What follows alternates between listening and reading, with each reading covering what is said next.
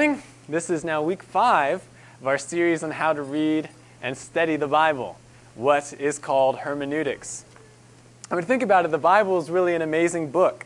It is the perfect, purposeful revelation of God to us.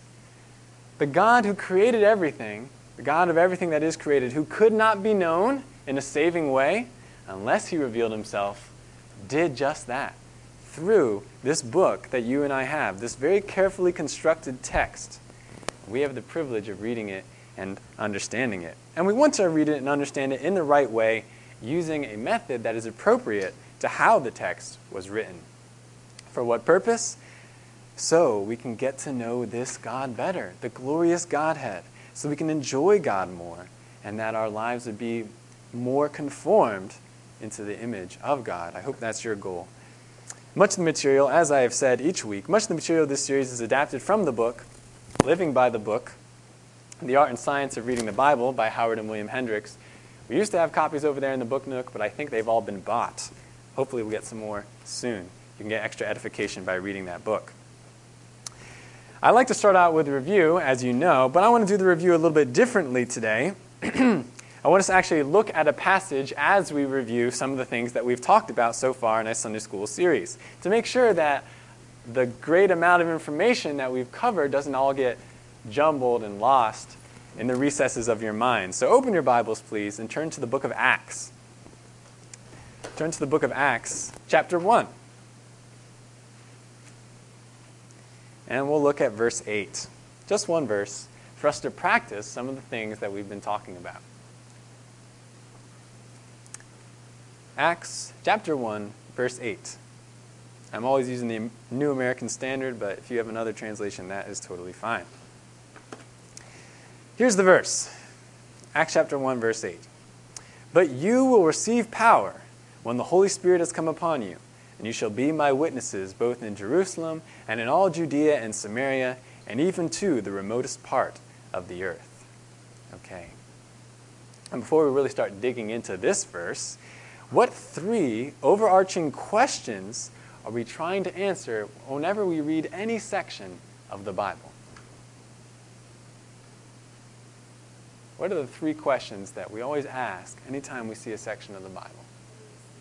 Very good. That's one of them. What do I see? What do I see there? What's the second? What does it mean? And then lastly, how does it work? Very good. And we have a method that corresponds to answering these questions. What's our method? Yes, it is the process of hermeneutics, but what do we actually do? Yeah, Emma. That's right. Observe, interpret, apply. That's how we answer those questions. What do I see? What does it mean? And how does it work? So we're going to be doing that a little bit with this passage. We've been focusing mainly on the observation step. Not to say that we don't want to interpret, we don't want to apply, but we're still focusing on that first step. So look at this verse. Think about the various types of observations we've discussed. What do you see? Or what's one thing that you see?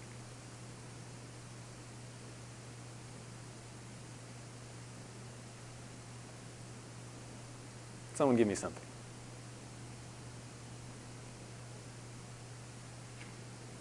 Yeah, Paul.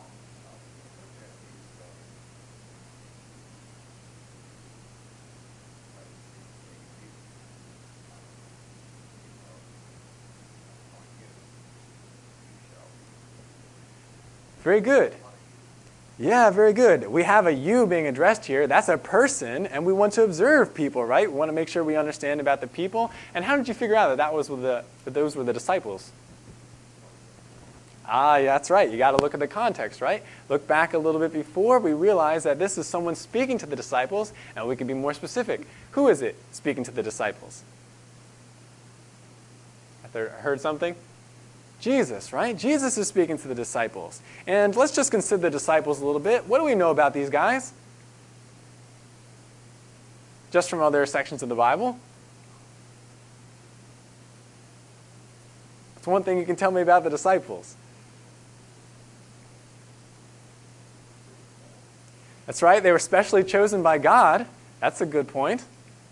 What else do we know about them? They were followers. Yeah, their title designates them as followers or disciples of Jesus. What else do we know about them? Yeah, Roy.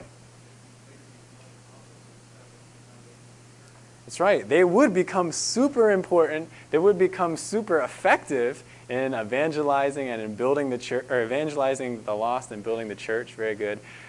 But if we consider their origins, we might not have expected that. Because what else do we know about the disciples? That's right.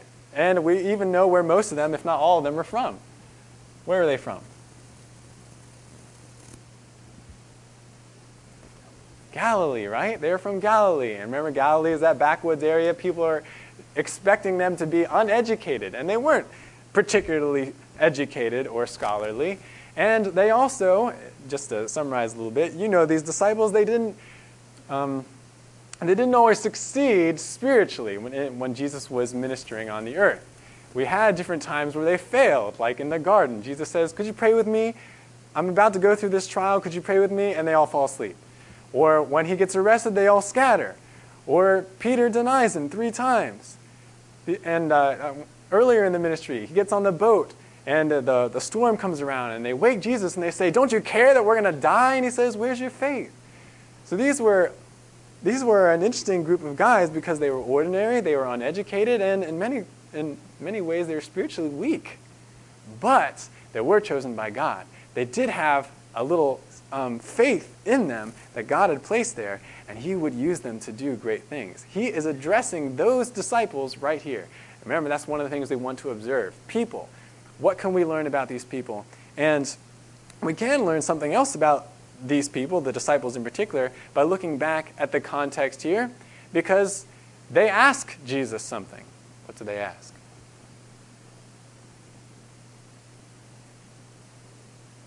Not in verse 8, but very close by.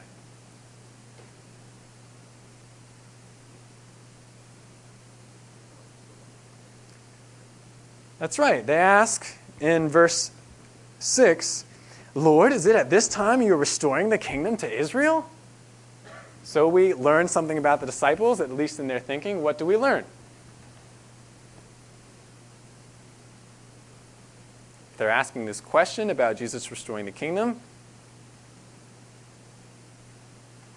What can we glean about their thinking? Roy?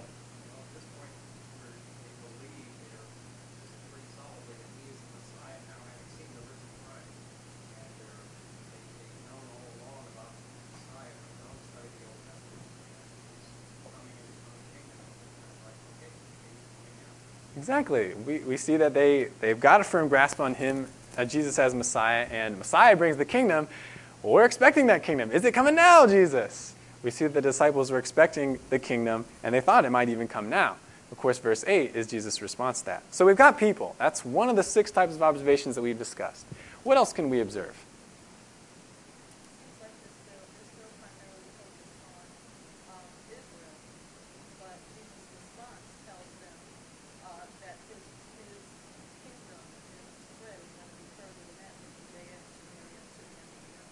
Okay, that is a really interesting observation. They're thinking about the kingdom of Israel, but he's putting them to a different set of locations. Remember, that's another thing we want to observe. We want to observe places.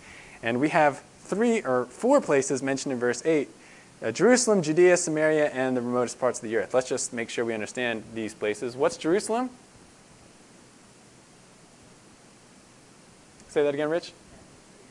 Capital of Israel, or particularly of Judea once the kingdom had split. It was the center place of Jewish religion. That's where the temple was. It was the political capital of the nation of Israel. And it's also where the disciples happen to be at this point. So we know Jerusalem, Judea, that's that southern kingdom. Once the kingdoms had split. What's Samaria? That's right. No longer called Israel in the New Testament times. They referred to that area as Samaria, and Samaritans lived there. And Samaritans were a unique group of people. Why? Say that again. That's right. They were what many Jews thought of as half-breeds. Once the exile had taken place, and the northern tribe was, or the northern tribes were removed, the northern kingdom was removed. You had intermarriage of pagan and Jewish people in the northern kingdom, and you also had a somewhat of a mixture of their religions. So the other Jews, especially those who lived in the southern kingdom, they didn't associate with Samaritans, and that's why we see that there's this prejudice between the two groups. But Samaria is mentioned here, and then the remotest parts of the earth. Who lives in the remotest parts of the earth? Gentiles, right? We're looking beyond Judea and Samaria, where you even have Jews and half-Jews. Very good. So we want to pay attention to people, we want to pay attention to places. What else? What else can we observe here?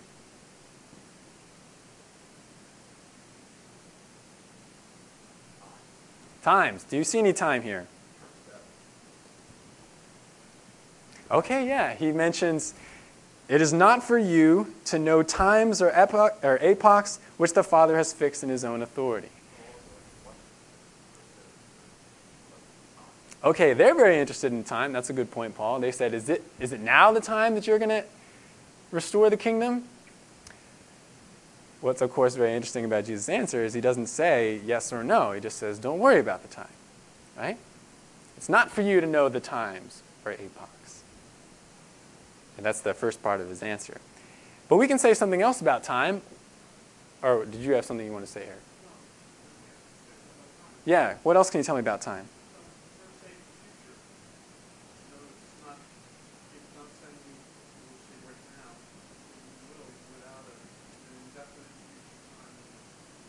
Ah.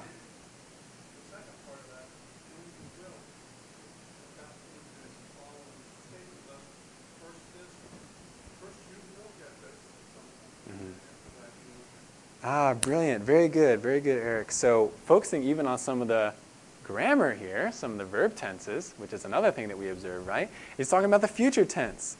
He says, you will receive power and you will be my witnesses. These are things that are going to happen in the future. And so we see time there. One other point we could say about time is that what event is right about to happen, according to the context? The ascension, right? Jesus is about to leave. This is one of the last things that he says to the disciples according to the book of Acts. So we have that time in mind. So we're seeing a lot of different things here. We've looked at people, we've looked at places, we've looked at time, we've looked at context, we've looked at grammar a little bit, especially those verbs. There's one more observation type. Oh, yes. Is there anything else that we can observe?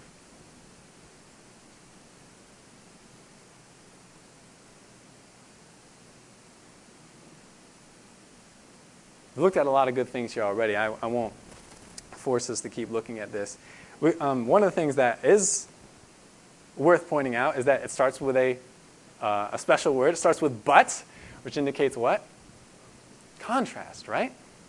And I think that is quite significant in trying to dissect the answer that Jesus is giving. When he says, it's not for you to know the times, but in contrast to the thing that you're worried about, here's something else. You will receive power when the Holy Spirit has come upon you.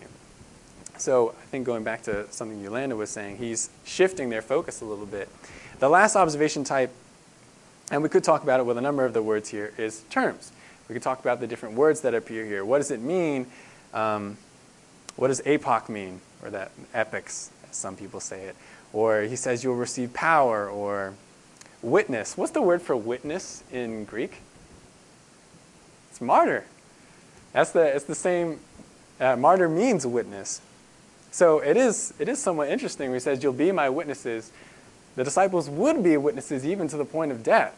Now, he's not necessarily telling them right here that they're all going to die, but there is that connection between the word martyr and the word witness. So you see those 6 types. You did a good job going through those things with me. People, places, times, terms, grammar, and context. And we want to continue to observe those things as we go forward. I don't want you to get the feeling, though, that you have to, every time you see a verse, you have to totally check off the list. Oh, did I check this? Did I check that? Did I check this?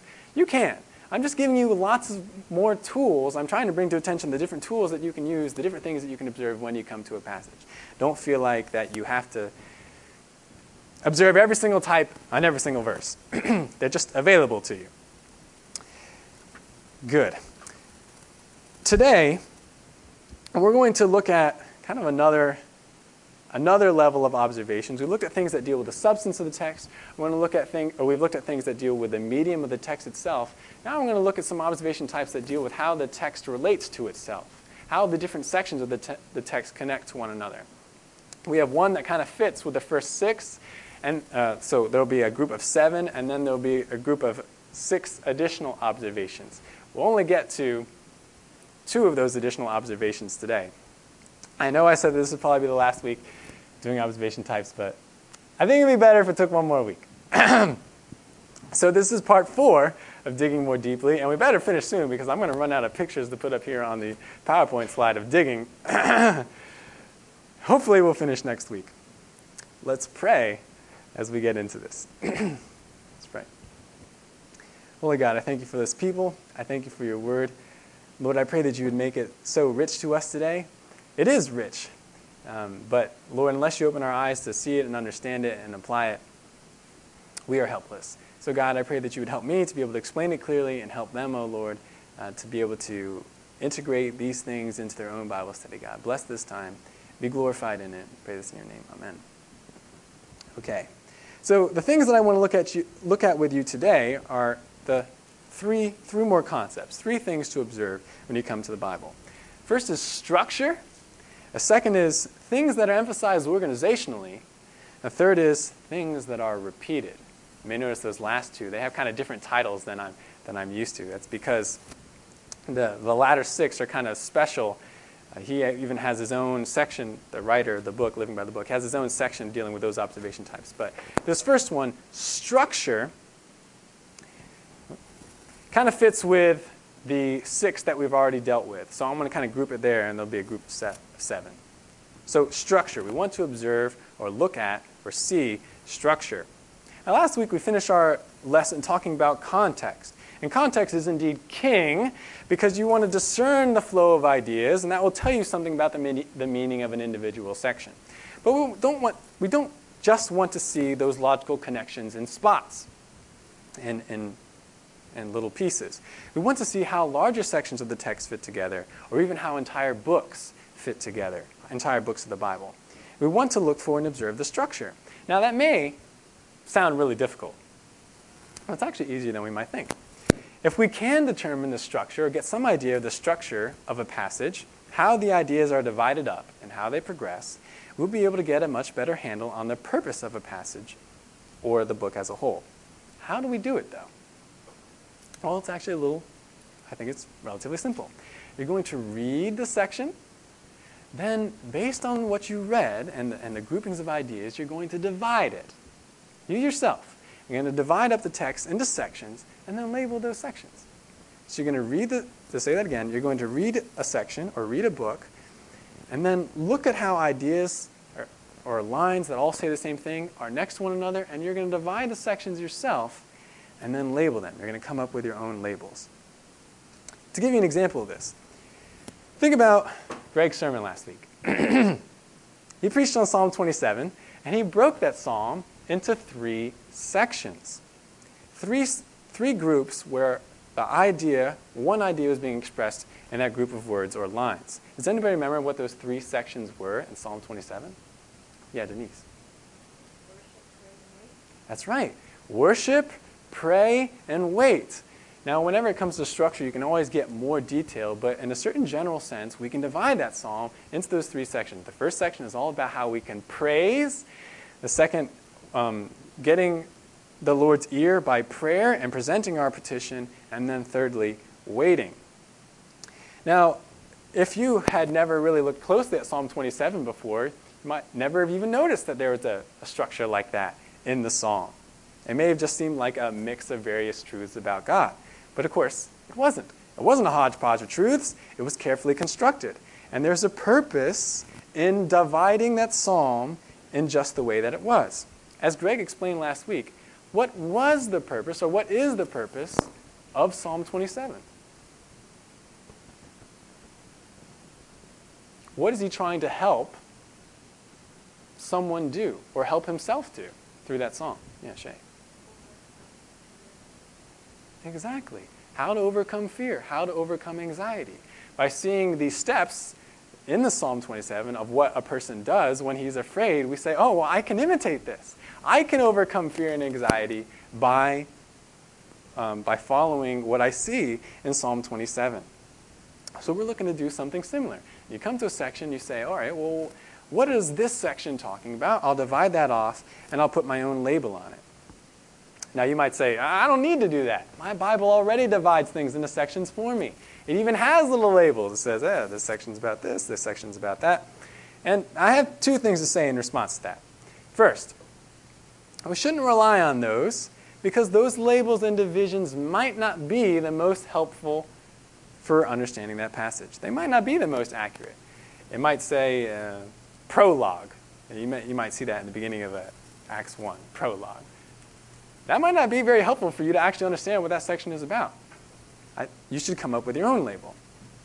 Second of all, when you come up with a label yourself, when you yourself are trying to get a handle on the structure of a passage, you actually be able to understand the text a lot better. Let me give you a parallel.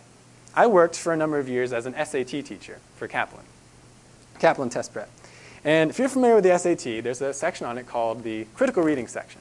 And one of the things you got to do is read long passages and then answer multiple choice questions about those passages. And for many students, they hate that section because it just seems like how are they going to remember what they read and under time conditions, and the passages are not on really exciting things. But we always taught them to do a certain thing, and that is when they read through the long passage, they're actually going to make little notes on the side of each paragraph or on the side of each long section summarizing the main idea of that paragraph. What was the purpose? Well, if they ever needed to go back to the passage, they saw the flow of ideas. They could see the structure, they could see the context because they had those labels right there. And so it would be much easier to answer the questions. However, many times students wouldn't even need to go back because the process of just trying to figure out what the main idea of a certain section was made it so that they remembered it. They didn't have to go back. It's the same thing with the Bible. This is part of something that Howard Hendricks calls in his book, Reading the Bible Personally. When you are trying to group the Bible yourself according to the main ideas, you will better be able to discern the flow of ideas. Now, I'm not saying that we're going to treat the Bible subjectively. Well, it is true that we're going to have maybe some differences in how we divide up the Bible or how we come up with the sections. It's always based on evidence in the text. What is a certain line talking about? Does it fit with the main idea that came before, or is it talking about a new main idea? That's going to help you to determine where to place it. Let's try this. Go to the book of Luke. Go to the book of Luke, and you're going to actually divide up and label a section yourself. Book of Luke, chapter 1, starting in verse 46.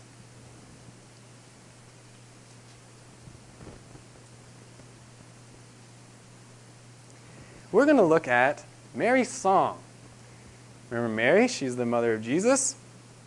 She goes to visit Elizabeth in Luke, and they greet one another, and all of a sudden the Spirit fills Mary, and she sings. She comes up with a song, and it's recorded in the Bible. Now, if your Bible's like mine, there are no divisions in this song. No divisions, no labels. So let's see if we can do this ourselves. I'm going to read it to you. I'm going to give you a little bit of time to come up with your own divisions of this passage of Scripture. Starting in verse 46. And Mary said, "My soul exalts the Lord, and my spirit has rejoiced in God my Savior, for he has had regard for the humble state of his bondslave. For behold, from this time on, all generations will count me blessed. For the Mighty One has done great things for me, and holy is his name. And his mercy is upon generation after generation towards those who fear him. He has done mighty deeds with his arm. He has scattered those who are proud in the thoughts of their heart. He has brought down rulers from their thrones and has exalted those who are humble. He has filled the hungry with good things and sent away the rich empty-handed. He has given help to Israel, his servant, in remembrance of his mercy, as he spoke to our fathers, to Abraham and his descendants forever." Okay, take about 2 minutes. You can do this either mentally, or you can actually take out a piece of paper, or you can even write in your Bible. Look at the section again. see how the ideas are grouped together, and divide up this song and put a tiny little label on each section. Say, all right, this section's about this section's about that, this section's about that. Do that now. I'll give you about 2 minutes.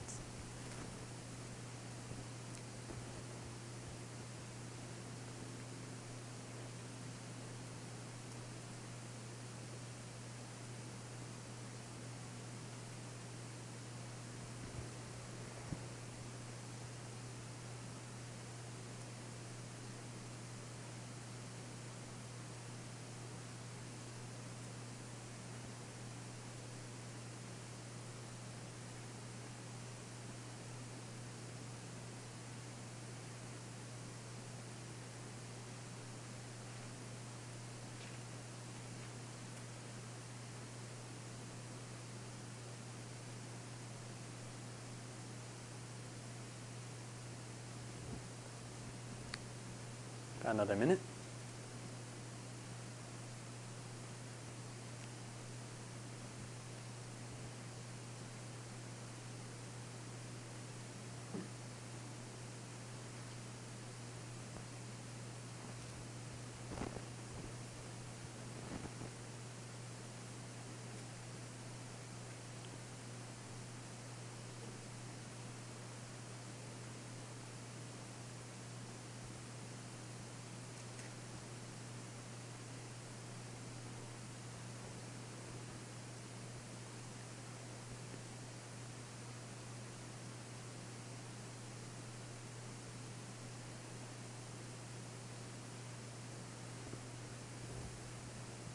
Okay.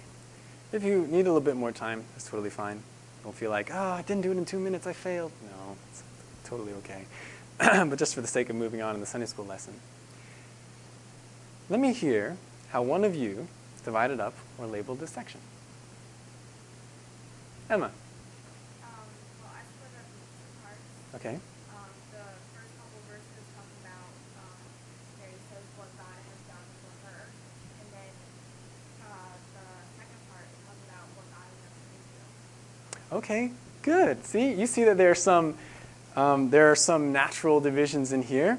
Certainly, I hope that you notice that from verses 46 to 49, Mary does seem to be talking about herself. It says, look what God has done for me. And you could split it into 2 parts, or maybe even 3 parts, because in verse 50 to 53, she begins to speak about what God does generally. He's merciful to generations, any who fear him, all those who are humble in heart, but he's opposing those who are proud in heart. And she does mention verse 54, even Israel is going to be visited by the kindness of God. Lowly Israel, because we've been oppressed, but God has remembered us. You can split this into 2, 3, maybe even 4 sections, because there's this flow to it. There's a structure. It's not just some sort of mix of pious sayings. It's pretty cool, I think. And we can do this with many different sections of Scripture. It helps us get a much better handle on what the text is actually saying. We can do this even with whole books. Now, we're not going to actually try and do that right now. That's going to take a long time. But remember, the pastor's been going through the book of Ephesians, and he has said again and again each Sunday that Ephesians is divided up a certain way. It's 6 chapters, but just thinking generally, the book is split into 2 pieces. What 2 pieces? Jay? Ephesians, yeah.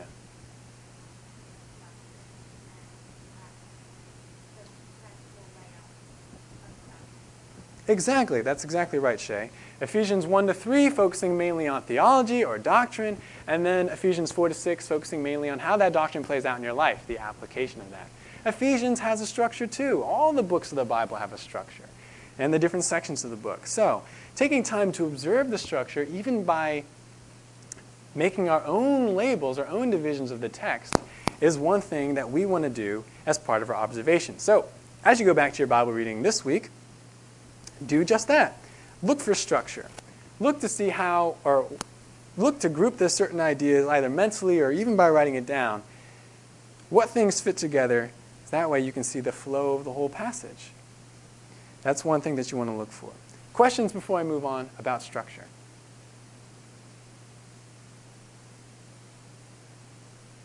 So, people, places, time, terms, grammar, structure, and there's that one in the middle, context and structure. Now, that finishes that group of 7. These next 6, just 2 today, they have a lot to do with structure, helping you to see structure or certain interactions within the structure. The first one of this next set I mentioned before is things emphasized organizationally. I have a picture of a thumb up there. Why? Well, because in the book, he gives a little mnemonic for remembering these 6, and it's a hand. The different fingers of our hand are going to be the way that we can remember these 6 observations. You may say, but we only have 5 fingers. Aha, but the palm is included. That's going to be another one to remember. So the first one is the thumb. Things emphasized organizationally. And this makes sense, right? Because the thumb is emphasized organizationally on our hands. The thumb is the first finger, if you can call it a finger, it's the first one, and it's situated away from the rest of the hand, so its organization gives it special emphasis. That's what you're looking for in structure and in the passage of a whole. As a whole, you're looking for things that have been emphasized in their organization. And this can happen a number of ways. I'm going to present 3 of them to you here. First way something can be emphasized organizationally is when the author states his purpose. When we see stated purpose, when he tells you why he wrote something. Now, this doesn't always happen in the Bible. We don't get a direct statement about why something was written, and it doesn't always appear at the beginning of a book like we might expect it to. But when it does appear, we want to pay special attention to it, because if we know why he wrote something, that should give us a lot of help in interpreting what he wrote. Let's look at a good example from 1 Timothy. Turn in your Bible over to 1 Timothy chapter 3, verses 14 and 15.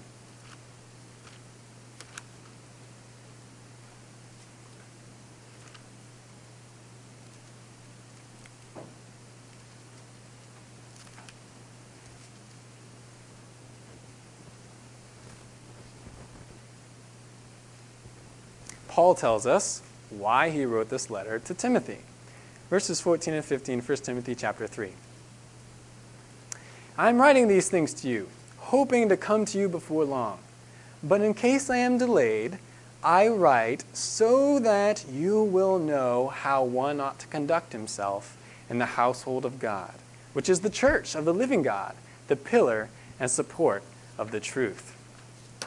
Okay. Can somebody paraphrase this statement for me? Why is Paul writing this letter to Timothy?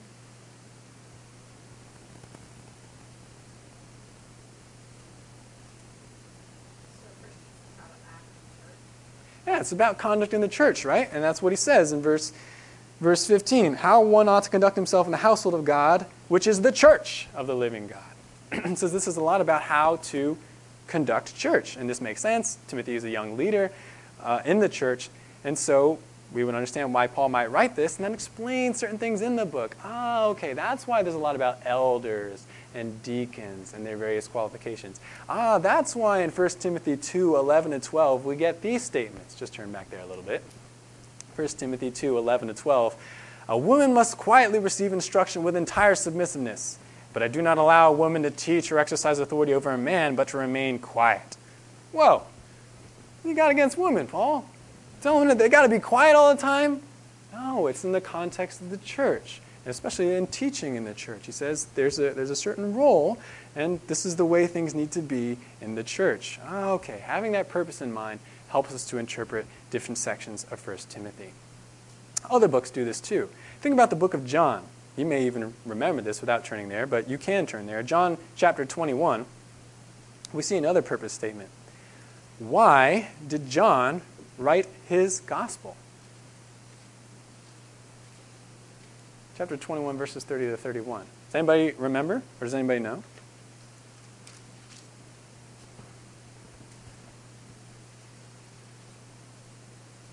If not, go ahead and look at those 2 verses, and then tell me, why does he say he wrote it? Go ahead, Paul. That's right. That's right. That's very good, Paul. This wasn't merely a historical text. He says, well, these things happen, I want to write them all down. He says, I wrote these things down so that you would believe in Jesus as the Son of God. I chose these things specifically. In verse 30, he says, there are a lot of other things that Jesus did, but I chose these, and I wrote them all down so that you would believe. I wanted you to believe based on what you read in this book. Oh, I'm sorry. Yes, I think that is the typo. John chapter 20. Thanks for catching that, Bill. Sorry about the confusion. John chapter 20, verses 30 to 31. Now, hopefully, all of you see it. He says, verse 31, these have been written so that you may believe that Jesus is the Christ, the Son of God. So, looking for things emphasized organizationally, look for stated purpose. Also, look for amount of space. That is, the amount of space the author gives or does not give to a certain idea or topic. Now, all Scripture is profitable. We already know that from Timothy. Even really small sections of the Bible. Even really short verses like Jesus wept. I'm not downplaying that. However, seeing how much space the author gives to a certain event or topic can give us some indication about his focus, what he was wanting to direct our attention to. Let's go back to Ephesians for a second. We mentioned that the book is split up into theology and practice. Chapters 1 to 3 on theology, or mostly, and then practice from chapters 4 to 6. You notice anything about the amount of space given to those two topics? They're balanced, right? They're equal, and the pastor has brought this out. Theology and practice are both important, and he wanted to emphasize that in his book, and I think we can see that even in the amount of space he gives to each topic.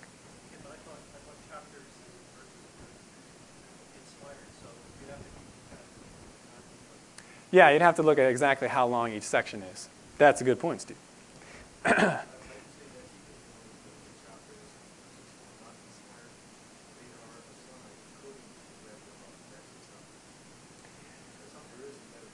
That's true. Yeah, they aren't completely unhelpful. They do help, but yes, we do recognize that they do have their limits.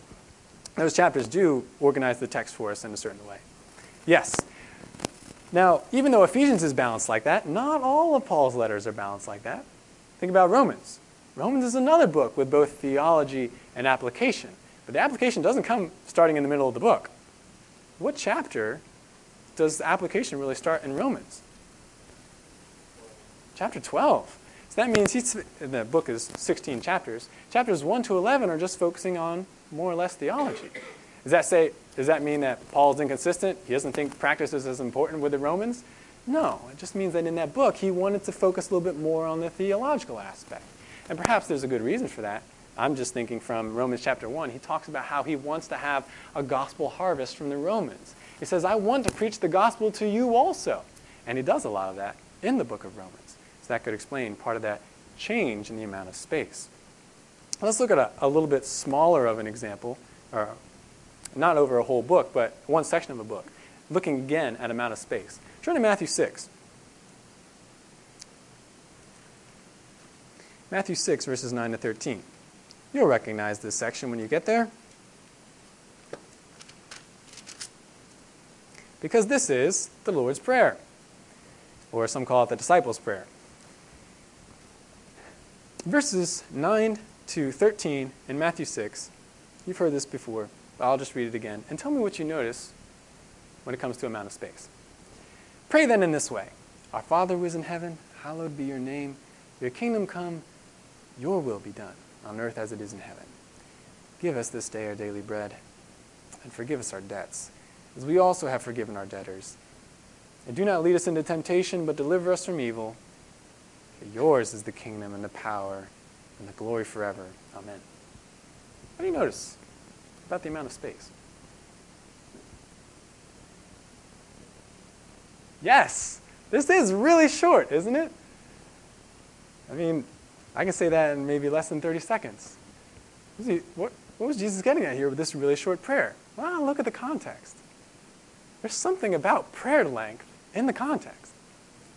Alan, you see it?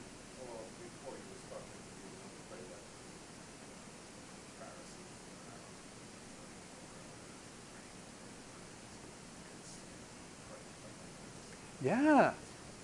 Yeah, and I think that is something that we can fall into, right? We feel like, oh, I have to pray a certain length or otherwise God's not going to hear me. Or other excuses we come up with in our heads. But right in the verses above this prayer, verses 7, actually I'll start in verse 6. No, we'll start in verse 7. Jesus says, "And when you are praying, do not use meaningless repetition as the Gentiles do, for they suppose that they'll be heard for their many words. So do not be like them, for your Father knows what you need before you ask. Pray then in this way." And then he has that really short prayer in there. So that amount of space was very purposeful from Jesus. He wanted to have a short prayer. Not to say that praying long prayers was bad. We have plenty of examples of that in the Bible too. But he was trying to emphasize just because you pray a long time does not make your prayer more effective. Jesus was emphasizing that, even the amount of space. One more example of the amount of space, the book of Job. If you've ever read that book, it's 40 plus chapters. But what dominates the majority of the book?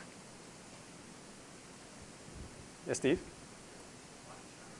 Can you be more specific? What kind of chatter?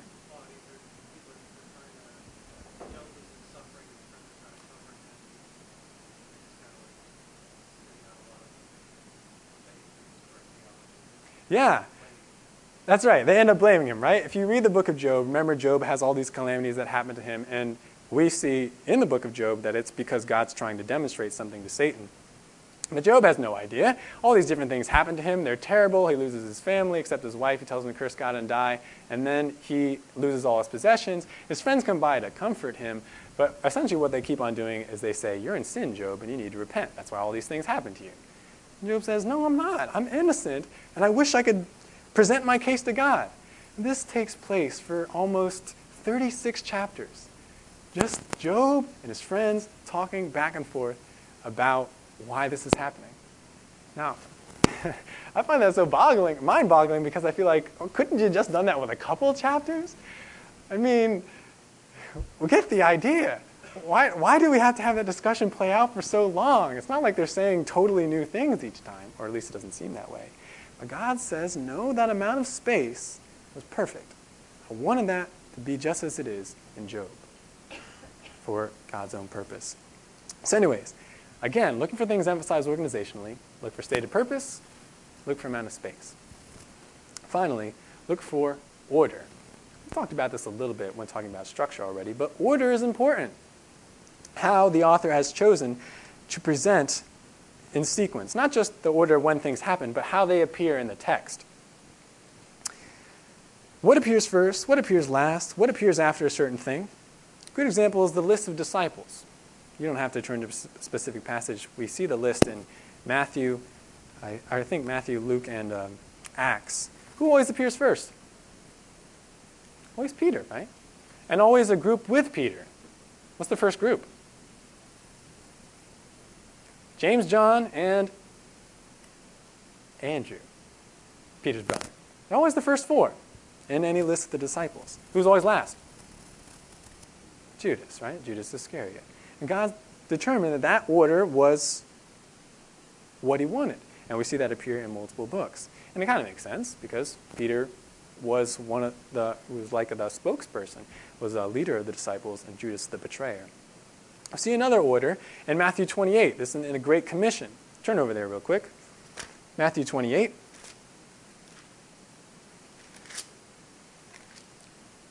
Jesus gives some last words to the disciples here. Matthew 28, verses 19 to 20. Some commands, starting in verse 19. "Go, therefore, and make disciples of all the nations, baptizing them in the name of the Father and the Son and the Holy Spirit, teaching them to observe all that I commanded you, and lo, I am with you always, even to the end of the age." And we see an order there, right? A couple of different commands. What does Jesus command? First, go, right? Second, what? Make disciples. Third, baptize. And then fourth, teach them what I've commanded you. And that wasn't just some random order. There's a logic to that, right? First you have to go out, then you have to actually present the gospel to people. And once you do, don't just leave them there. They should get baptized. And that's the order that we see throughout the New Testament, right? Especially in Acts. People believe, they got baptized. But then don't just leave them after that either. Teach them what I've commanded you. Continue to disciple them. Continue to instruct them. That order was important. And he included all of them in that sequence for a very important purpose. One more example from Galatians. Turn to Galatians 1. And as you're doing that, let me just give you a tiny bit of background. Paul wrote a good number of the books in the New Testament, and many of them are letters, maybe even all of them. And Paul almost does, in every letter, two things at the very beginning. Always starts with two things. What does Paul start with? We don't have to look at Galatians yet. What does Paul always start with in his letters? What? Yeah, it starts out saying, hey, it's me, Paul. Writing to you guys. So there's a greeting. And then what's the very next thing he almost always does? Say, I heard a separate thing. What'd you say, Shane? Yeah, he gives praise to God. What did you say, Steve?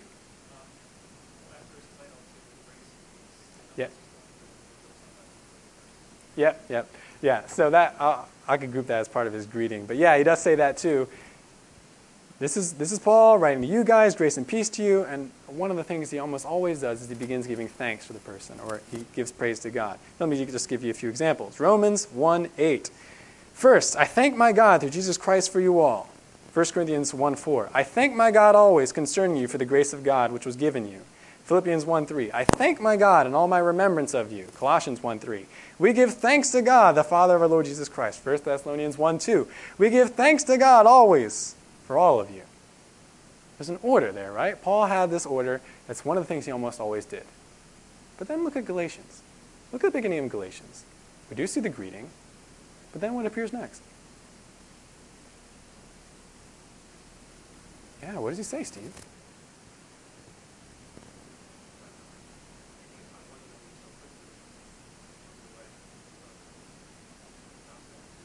That's right. No thanks. No thanks in the very beginning, right? Verse 6, the first thing after his greeting, I am amazed that you are so quickly deserting him who calls you by the grace of Christ for a different gospel. He could give thanks even to the Corinthians, right? And they had a ton of problems. He said, I still give thanks for you. But for the Galatians, he says, there's something so serious going on here, I have to change my order. I have to change my order a little bit. It's not that he wasn't thankful for them at all. But he says, in the way I construct this letter, I need to make my order a little different. That's very significant. So, as part of looking for things that have been emphasized organizationally, look for stated purpose, look for things emphasized, look for order. Questions before we move on? Thumbs up. Okay, last thing we're going to talk about today. Look for things that are emphasized organizationally, but also look for things that are repeated. If you're a writer, and you don't have access to things like all caps, italics, or underlining, these are the only two ways that you can really emphasize things. Organization, repetition are their two main ways. You draw attention to things by repeating it. And the Bible is full of repetition, but none of it is thoughtless. None of it is meaningless. It's all there for a purpose. When it appears, we do want to take note of it. And repetition can appear in many different ways. Hopefully, I'll be able to get through all of them today. First, and we've definitely noticed this before, is repetition in grammar. Repeated words, repeated phrases, repeated sentences. Famous example, Hebrews 11. What phrase is constantly repeated in that chapter? By faith. The word faith, just again, boom, boom, boom, boom, totally repeated. He really wants to emphasize that idea. He wants to talk about the power of faith. Or if you remember that Psalm 136, I don't have it listed up here, but Psalm 136 is that psalm where every other line is, his loving kindness is everlasting. I remember when I first read that as a young boy, I was just like, this is obnoxious. But no, it's actually quite beautiful. I think it's almost like concrete poetry, where he says, I'm going to show you everlasting love, even in the way I've written this poem. It's like every time you turn around, there's my love again. And that's like the way it is constructed. Let's actually look for an example in Matthew 5, another example of repetition. Go back to Matthew.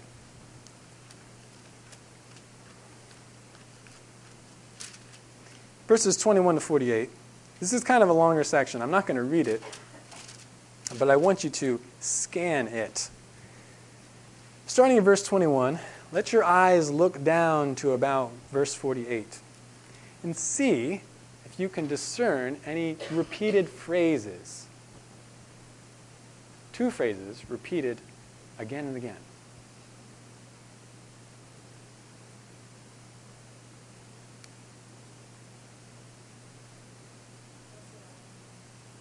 A little bit earlier, we do see a lot of the blessing around in verses 3. Certainly we see a lot of blessing, the word blessed are. But moving down to verse 21, we see some different phrases. You have heard it said, and then there's another one. But I say, right? Again and again, verse 21, you've heard it said, verse 22, but I say. Verse 27, you've heard it said, verse 28, but I say. Verse 31, it was said, verse 32, but I say. Constantly, right? These two phrases. And how would his audience, this is Jesus speaking, how would his audience have heard these things said? What source?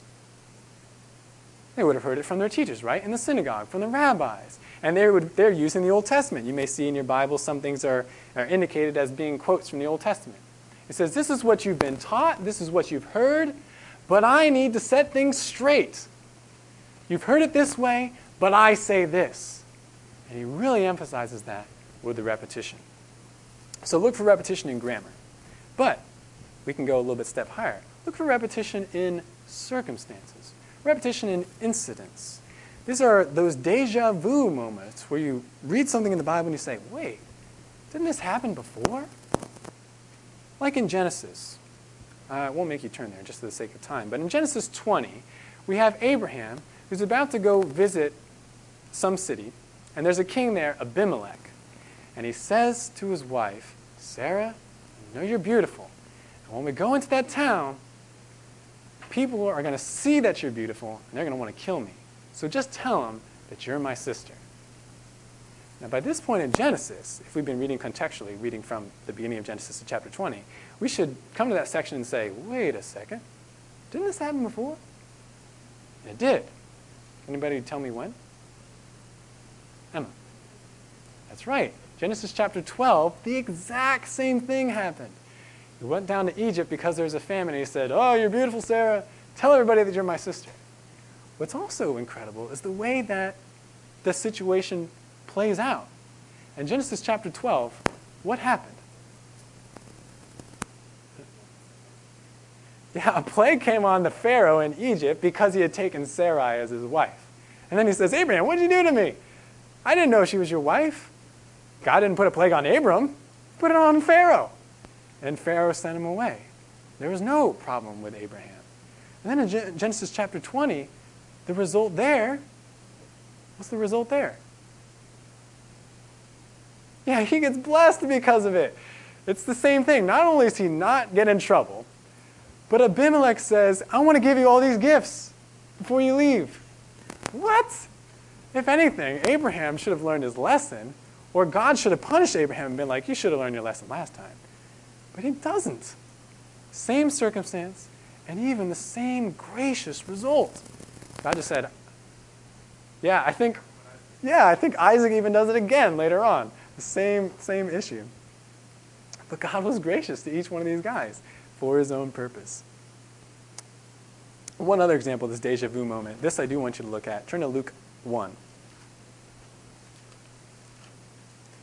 Luke 1, look at verses 11 to 18. Of course, this is that section of the Bible that you're more familiar with around Christmas time because it has a lot to do with the birth of the Messiah. Verse 11 to 18, we get an account of Zacharias meeting with an angel. In the beginning of the chapter, it tells us something about Zacharias and his wife. What do we learn about them? They're old and they have no kids. That's right. Verse 7 of chapter 1 says, they had no child because Elizabeth was barren and they were both advanced in years. But an angel visits Zacharias, and you see starting in verse 11, his conversation with the angel. I'll actually read verse 13. Do not be afraid, Zacharias, for your petition has been heard, and your wife Elizabeth will bear you a son, and you will give him the name John.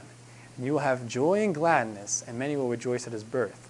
Let me just skip down, though, to Zacharias' reaction, verse 18. Zacharias said to the angel, how will I know this for certain? For I am an old man, and my wife is advanced in years. It's Pause for a second. Haven't we seen this before? Old couple, childless, God promises a child to them. Where have we seen this before? Abraham. We were just talking about Abraham. The exact same thing happened. And God said, I'm going to do it. Perhaps this repetition, many years later, by a priest who should know the Bible, explains a little bit of the rebuke that Zacharias gets. Because God's going to say, well, I'll show you how I'm going to do it. No, Gabriel says, I'm Gabriel who stands in the presence of God, and I've been sent to speak to you and to bring you this good news. And behold, you shall be silent and unable to speak until this happens. Zacharias really should have known better. But for whatever reason, we do see that there's a deja vu moment, even in repeated circumstances. So we see repetition. Oh, I forgot to explain the hand thing. Okay, so things emphasized organizationally is the thumb. Things repeated is the second finger, because it's the repeated finger, right? Second finger, or not exactly like the thumb, but it's the next finger. There's another finger, a repeated finger. Get it? Repetition? Okay. Things repeated. Looking for grammar, repeated grammar. Looking for repeated incidents and circumstances, but also patterns, or we could even call this types. What do I mean by that? Well, there are certain circumstances that all repeat between two characters or between two instances in the Bible.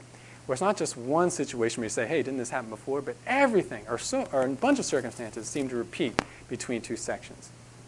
A good example is Jesus and Joseph. How are Jesus and Joseph similar? One's in the Old Testament, one's in the New Testament. Think about it, though. They're actually pretty similar.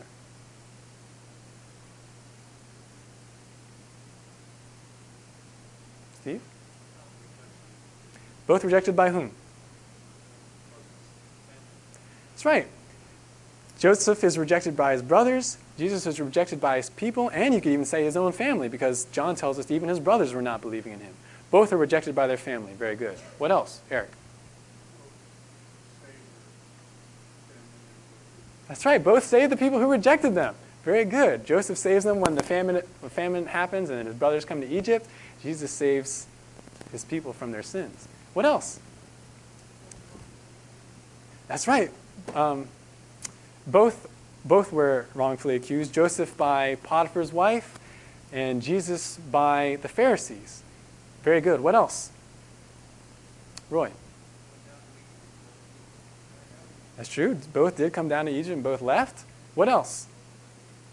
Yeah, both forgave those who rejected them. Jesus says, Father, forgive them, they don't know what they're doing. And Joseph tells his brothers that what they meant for evil, God meant for good, and so he doesn't hold anything against them. There are even more similarities. Steve?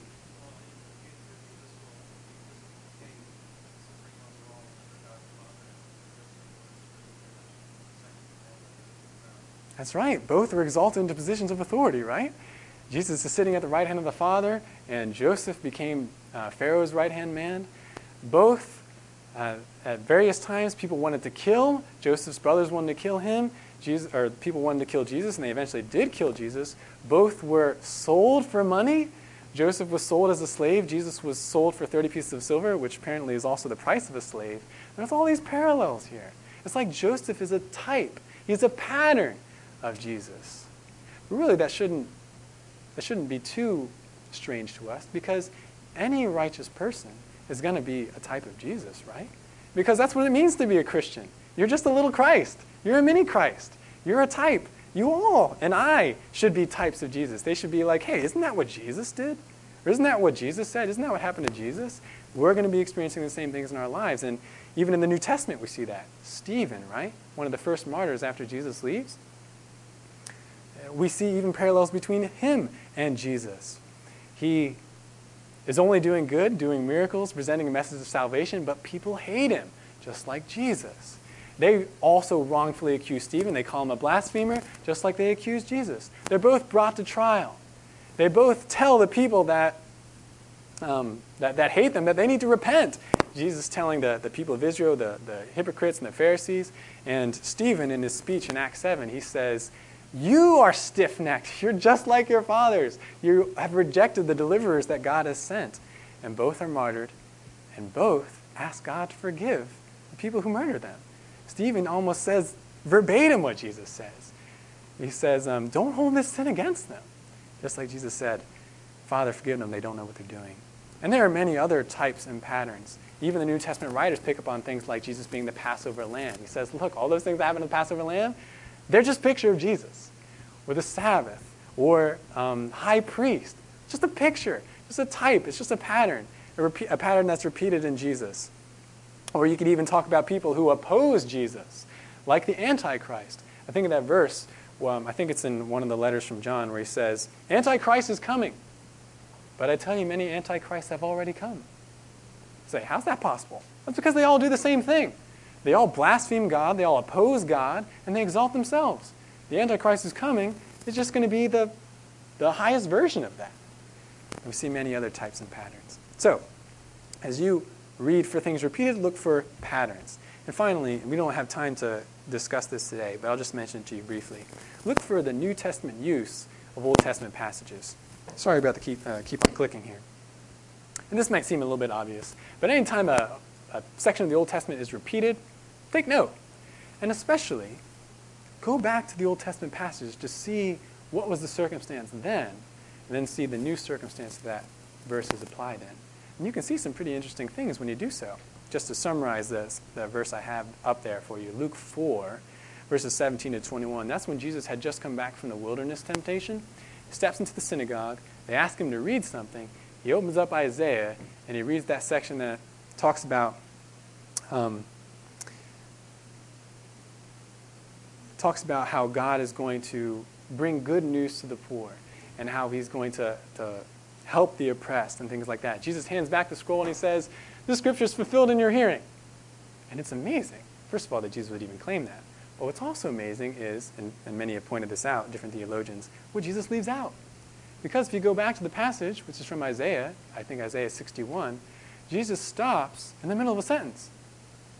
He says, "I came to preach good news to the poor, freedom for the captives." And then in Isaiah it says, "and the day of vengeance of our God." Jesus doesn't say that. He doesn't repeat that section of it when he says the scripture is fulfilled in your hearing. And there's a very good reason for that. That part wasn't fulfilled.